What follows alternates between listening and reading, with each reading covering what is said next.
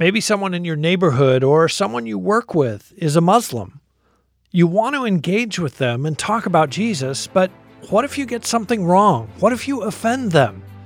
Brother David talks with Muslims all the time. He says, just jump in and start talking. The biggest mistake that you can make is not saying anything. So any other cultural blunder that maybe, yes, will come, sure, yeah, it's true. But that is less of a problem than just not opening your mouth, I think. You're led by the Holy Spirit, it's fine. Jesus never promised his followers an easy path. In fact, he told his disciples that the world would hate them. He sent them out as sheep among wolves. Jesus' words came true in the life of the apostles, and they're still coming true today in the lives of his followers around the world.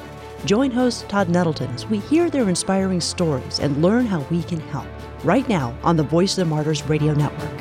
Welcome again to the Voice of the Martyrs Radio. My name is Todd Nettleton. We are connected across an internet cable, across an ocean with Brother David. If you have listened to Voice of the Martyrs Radio for a long time, you know often we have one name guests. We don't want to disclose all of their identifying details because they are involved in gospel work in hard places. And David leads Operation Mobilization's work in the Middle East and North Africa. So a lot of hard countries, difficult places there. Brother David, welcome to the Voice of the Martyrs Radio. Thank you. Thank you very much for having me. Let's go back to the very beginning. How did God get a hold of your heart and say, hey, I don't want you to stay in Germany. I want you to go. I want you to go to other places and share the gospel. How did that story develop for you? This is more than 35 years ago. My then fiancé and myself, we knew that we wanted to go into missions somewhere. We also had the sense we really wanted to go somewhere where we really feel that we are needed. So where are not too many others working already. And there are these statistics. There was one statistic that always said how many inhabitants of a given country come on one worker. So this was in normal countries all over the place, a couple of thousand, 2,000, 4,000, 8,000, something like that. And those days then we came to Arab countries, and it was by and large always 1 million to 1. Wow. That was our call, basically. We felt like, okay, this is really the place where we want to go. And it is better today, but still, when it comes to the amount of sowing that is done and ministry that is done, far less than anywhere else in this world. So that is my call. And I think about it, and we have had another guest here on Voice of the Martyrs Radio that talked about the fact that in some of those places, you can be born and live your whole life and die and never meet someone who follows Jesus. In some places, never even hear the name of Jesus. Yes. And so when you talk about one worker to reach 1 million plus people, yes. There is the fields are white for harvest. There is a great need for more workers. We are hearing stories, and I think even back a couple years ago during the COVID times, there was a lot of stories about the openness of the people in the Middle East, in North Africa. Maybe during COVID lockdown, they were online downloading a Bible. Maybe they were going to a Christian website. It seemed like as they were sort of trapped in their homes, like a lot of us, they could explore that. They could ask some of those questions. As you have workers on the ground in these countries, are you seeing that same thing, that openness, that hunger, that sort of willingness to ask questions about, hey, well, what about Jesus? What about being a Christian? I mean, if I compare it to the days, my main days when I was ministering, that is in the 90s and the beginning of the 2000s, most definitely, yes, there is far, far more openness than before. I mean, there is still massive need for people really to just share the basics, but still you're right. And it has a number of different reasons. I mean, you mentioned the internet even before, long before COVID has had a major influence. Also, especially because it is obviously, as you know, not a very acceptable thing to ask about Jesus. So on the internet, you can do so anonymously. So yeah, you're right. That has made a major change. Also, Muslims themselves observing their own world, let's say in the last 10, 12 years or so, the violence, the wars, the killings. And let's not forget, in the West, many people may be sort of afraid of Muslim terrorists, but bottom line, 100 times, 1,000 times more, 10,000 times more Muslims die on the hands of their own people than we. this has a deep, deep effect, of course, on people's hearts, like what is going on. And I have met quite a number of people, many people who openly say, and we know that this comes from our religious system. So that makes people think. And then on top of that, if then refugees coming from Muslim countries are not welcome, for example, in rich Gulf countries, but are welcome in the countries of the kuffar, of the infidels, it does have a major influence on the thinking of people. So yeah, those are some reasons that really have made a big difference in the past, especially I would say 5 or 10 years or so. Yeah. What does that mean for your staff and your workers that are on the ground in these countries? Like, is it likely that they're going to have Muslims who come to them and ask questions, or how much do they still have to kind of plant the seeds and go out there? What does that look like for a worker in, North Africa or the Middle East? I mean, we will never stop just going out literally to the streets, walking around and going and fishing for men. I mean, I was just a couple of weeks ago with our team in one Near East country, and yeah, they do it every single day, and that is good. You will never stop doing that. But then again, I mean, when it comes just to, for example, those who really purposefully and with desire are looking for answers and looking for people who can help them further on through media contact, one of our biggest problems is that we do not have enough workers who are able, language-wise, culturally-wise, from experience, to really not only follow up, but make disciples. That is a very real challenge, and also in the most interesting places. I mean, even, let's say, Saudi Arabia sounds like one of the most core Muslim country. I guess the biggest problem that we have there is that we don't have enough well-equipped disciples. That's a reality that we live in today. And I think that points to one of the challenges, as you have people in the region who are finding Christ online, or they're watching a satellite TV broadcast, and maybe they become a believer. How do they get discipled? How do they connect with other believers? And especially then you kind of layer on the issue of persecution. Like, they may not be real excited to stand up and say, hey, I'm not a Muslim anymore, because they know that's going to bring trouble. Yeah. It seems like that's really a huge challenge for your staff and your workers. Like, how do we connect with these people? How do we disciple them? What are the answers to that? For discipleship, and I mean, new believers of any kind, and especially also those from Muslim background, need focused discipleship. A small group is by far the best thing. I doubt that in big churches we see, almost any discipleship. It happens in small groups. So, that would be one of the consequences. We totally focus on building small groups.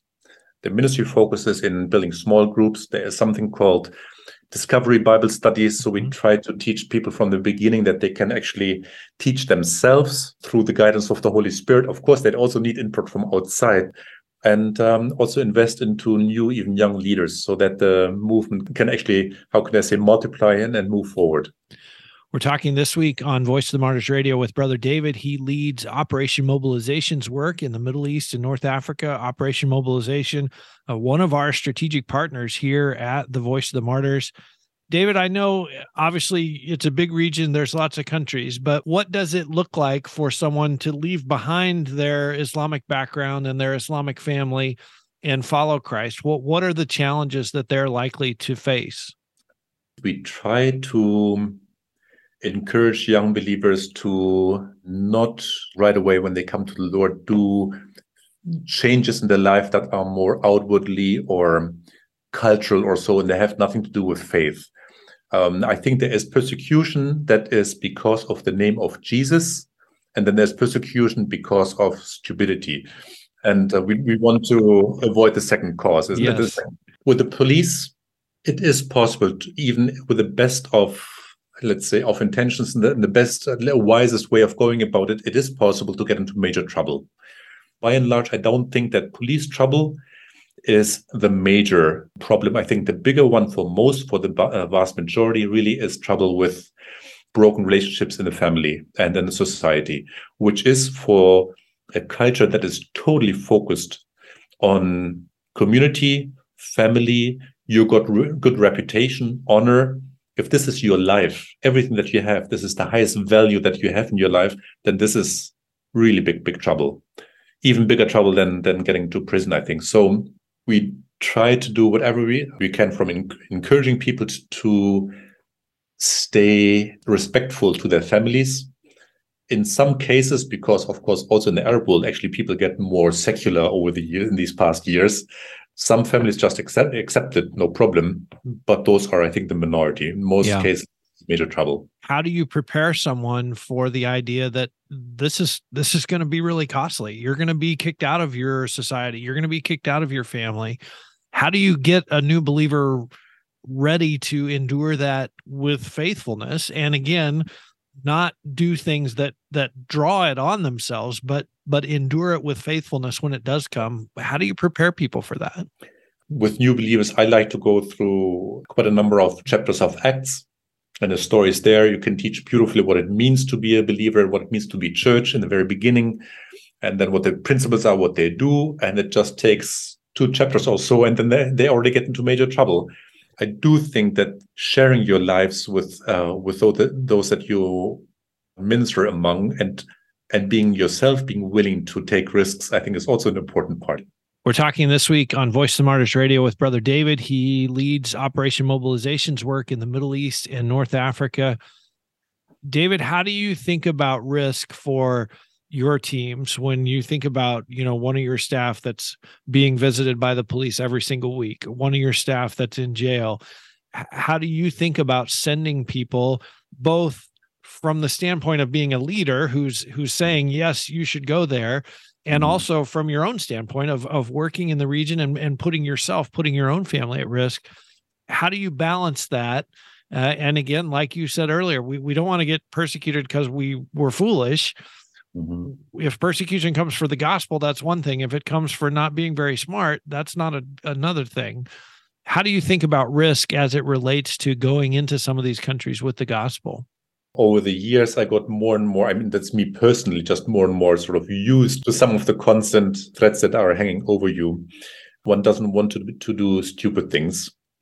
One can be a little bit careful, that is for sure. It does make a difference how, let's say, experienced a person is. We try to prepare people well before they go to some of the more riskier places. We do have crisis management courses, security courses or so that actually prepare you. But bottom line,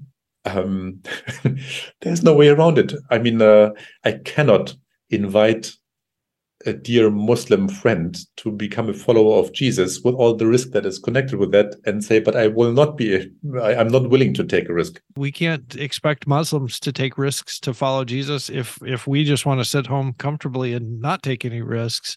Yeah.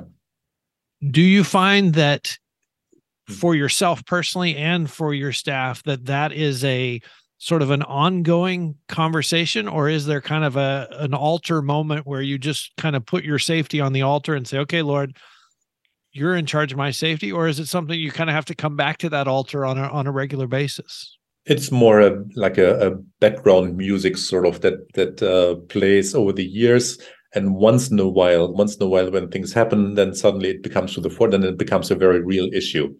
It doesn't need to happen too often. But yeah, if let's say, in our days, quite a number of people were picked up by the police and deported, which is very, very painful if you are as a family for many, many years in a certain place. That is also something that happened to me personally. Very, very painful. You always know that this could happen anytime. And when it's there, then you have to deal with it. And if it happens to others, then you're reminded this could be happening. So it is good to be prepared, because in a situation of crisis, the brain is not working too well, or you can't come up with a plan too quickly. So to have a plan beforehand is wise. We have information that is given to us regularly. We have specialists who do nothing else than really focusing on helping us to be wise and to know what's going on. But in the end, this cannot bring me to just stop the work or go home. That doesn't work. When you were deported, how did you kind of work through that with the Lord? Like, Lord, I'm here serving you. How could you let me be kicked out? We've built roots here. We've built relationships here. We've put a lot of work in, and now you're allowing us to be kicked out. Did you have those kind of feelings, or did you just kind of think, oh, okay, this is what the Lord has for us? It became quite quickly, quite soon, it became clear that for the little beginning church that we had brought together, this was actually the good thing, because they were forced to take leadership, and actually they exploded after I left. Oh, I had to leave. I don't remember really blaming God too much, but what was very, very painful. I mean, you have, in our case, given a certain country, a certain people group, 14 years of your life. And I mean, without going to the details, we were living among the poor, paying a very, very, very high price all the time. And then you are treated like a common criminal. I mean, I remember being brought into the plane with 2 policemen. I mean, 200 people look and you think like, what on earth is this guy for? What has he done? And being basically chased away like a sick dog or so from people that you have served with with a very high price, that I found far more difficult to deal with emotionally than that God. I mean, with God, I do have a very deep trust that he'll do it right. That's fine. People don't. Well, and it's interesting and it's encouraging to hear that was what the church needed. You know, the Lord's plan is going to advance regardless of whether we're on site or not. David, a lot of our listeners have contact with Muslims. Maybe it's a coworker, maybe it's a fellow student, maybe it's a neighbor. I think a lot of us would like to have gospel conversations with them. We find it quite intimidating. You know, I don't know enough about Islam. I won't be able to answer all their questions. I won't.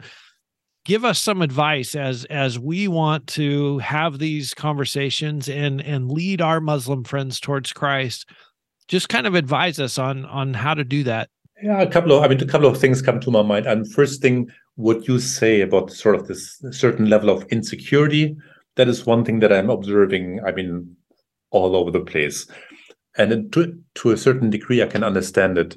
I mean, the first thing I really would want to say, please don't even think about how well equipped you are and whether you could do any major cultural blunder or you don't understand Islam enough or so. This is not helpful. The biggest mistake that you can make is not saying anything. So any other cultural blunder that maybe, yes, will come, sure, yeah, it's true. But that is less of a problem, really far less of a problem than just not opening your mouth, I think. Or that would be the first thing. I mean, you're led by the Holy Spirit, it's fine. The other thing that I would say is what always happens, or almost always, is that we are pulled into some kind of religious theological discussion. Muslims have a couple of typical, how can I say, critique points towards Christianity, or Jesus didn't die on the cross. He is not God. He is not the Son of God. There is no such thing as Trinity. The Bible is corrupted. Okay, so those 5 things. And if you, especially as a man, maybe not so much ladies, but if you don't watch out, you'll almost always just get sucked into one of those discussions, and then never, even if you're super well prepared, never bring fruit or lead you to anything really good.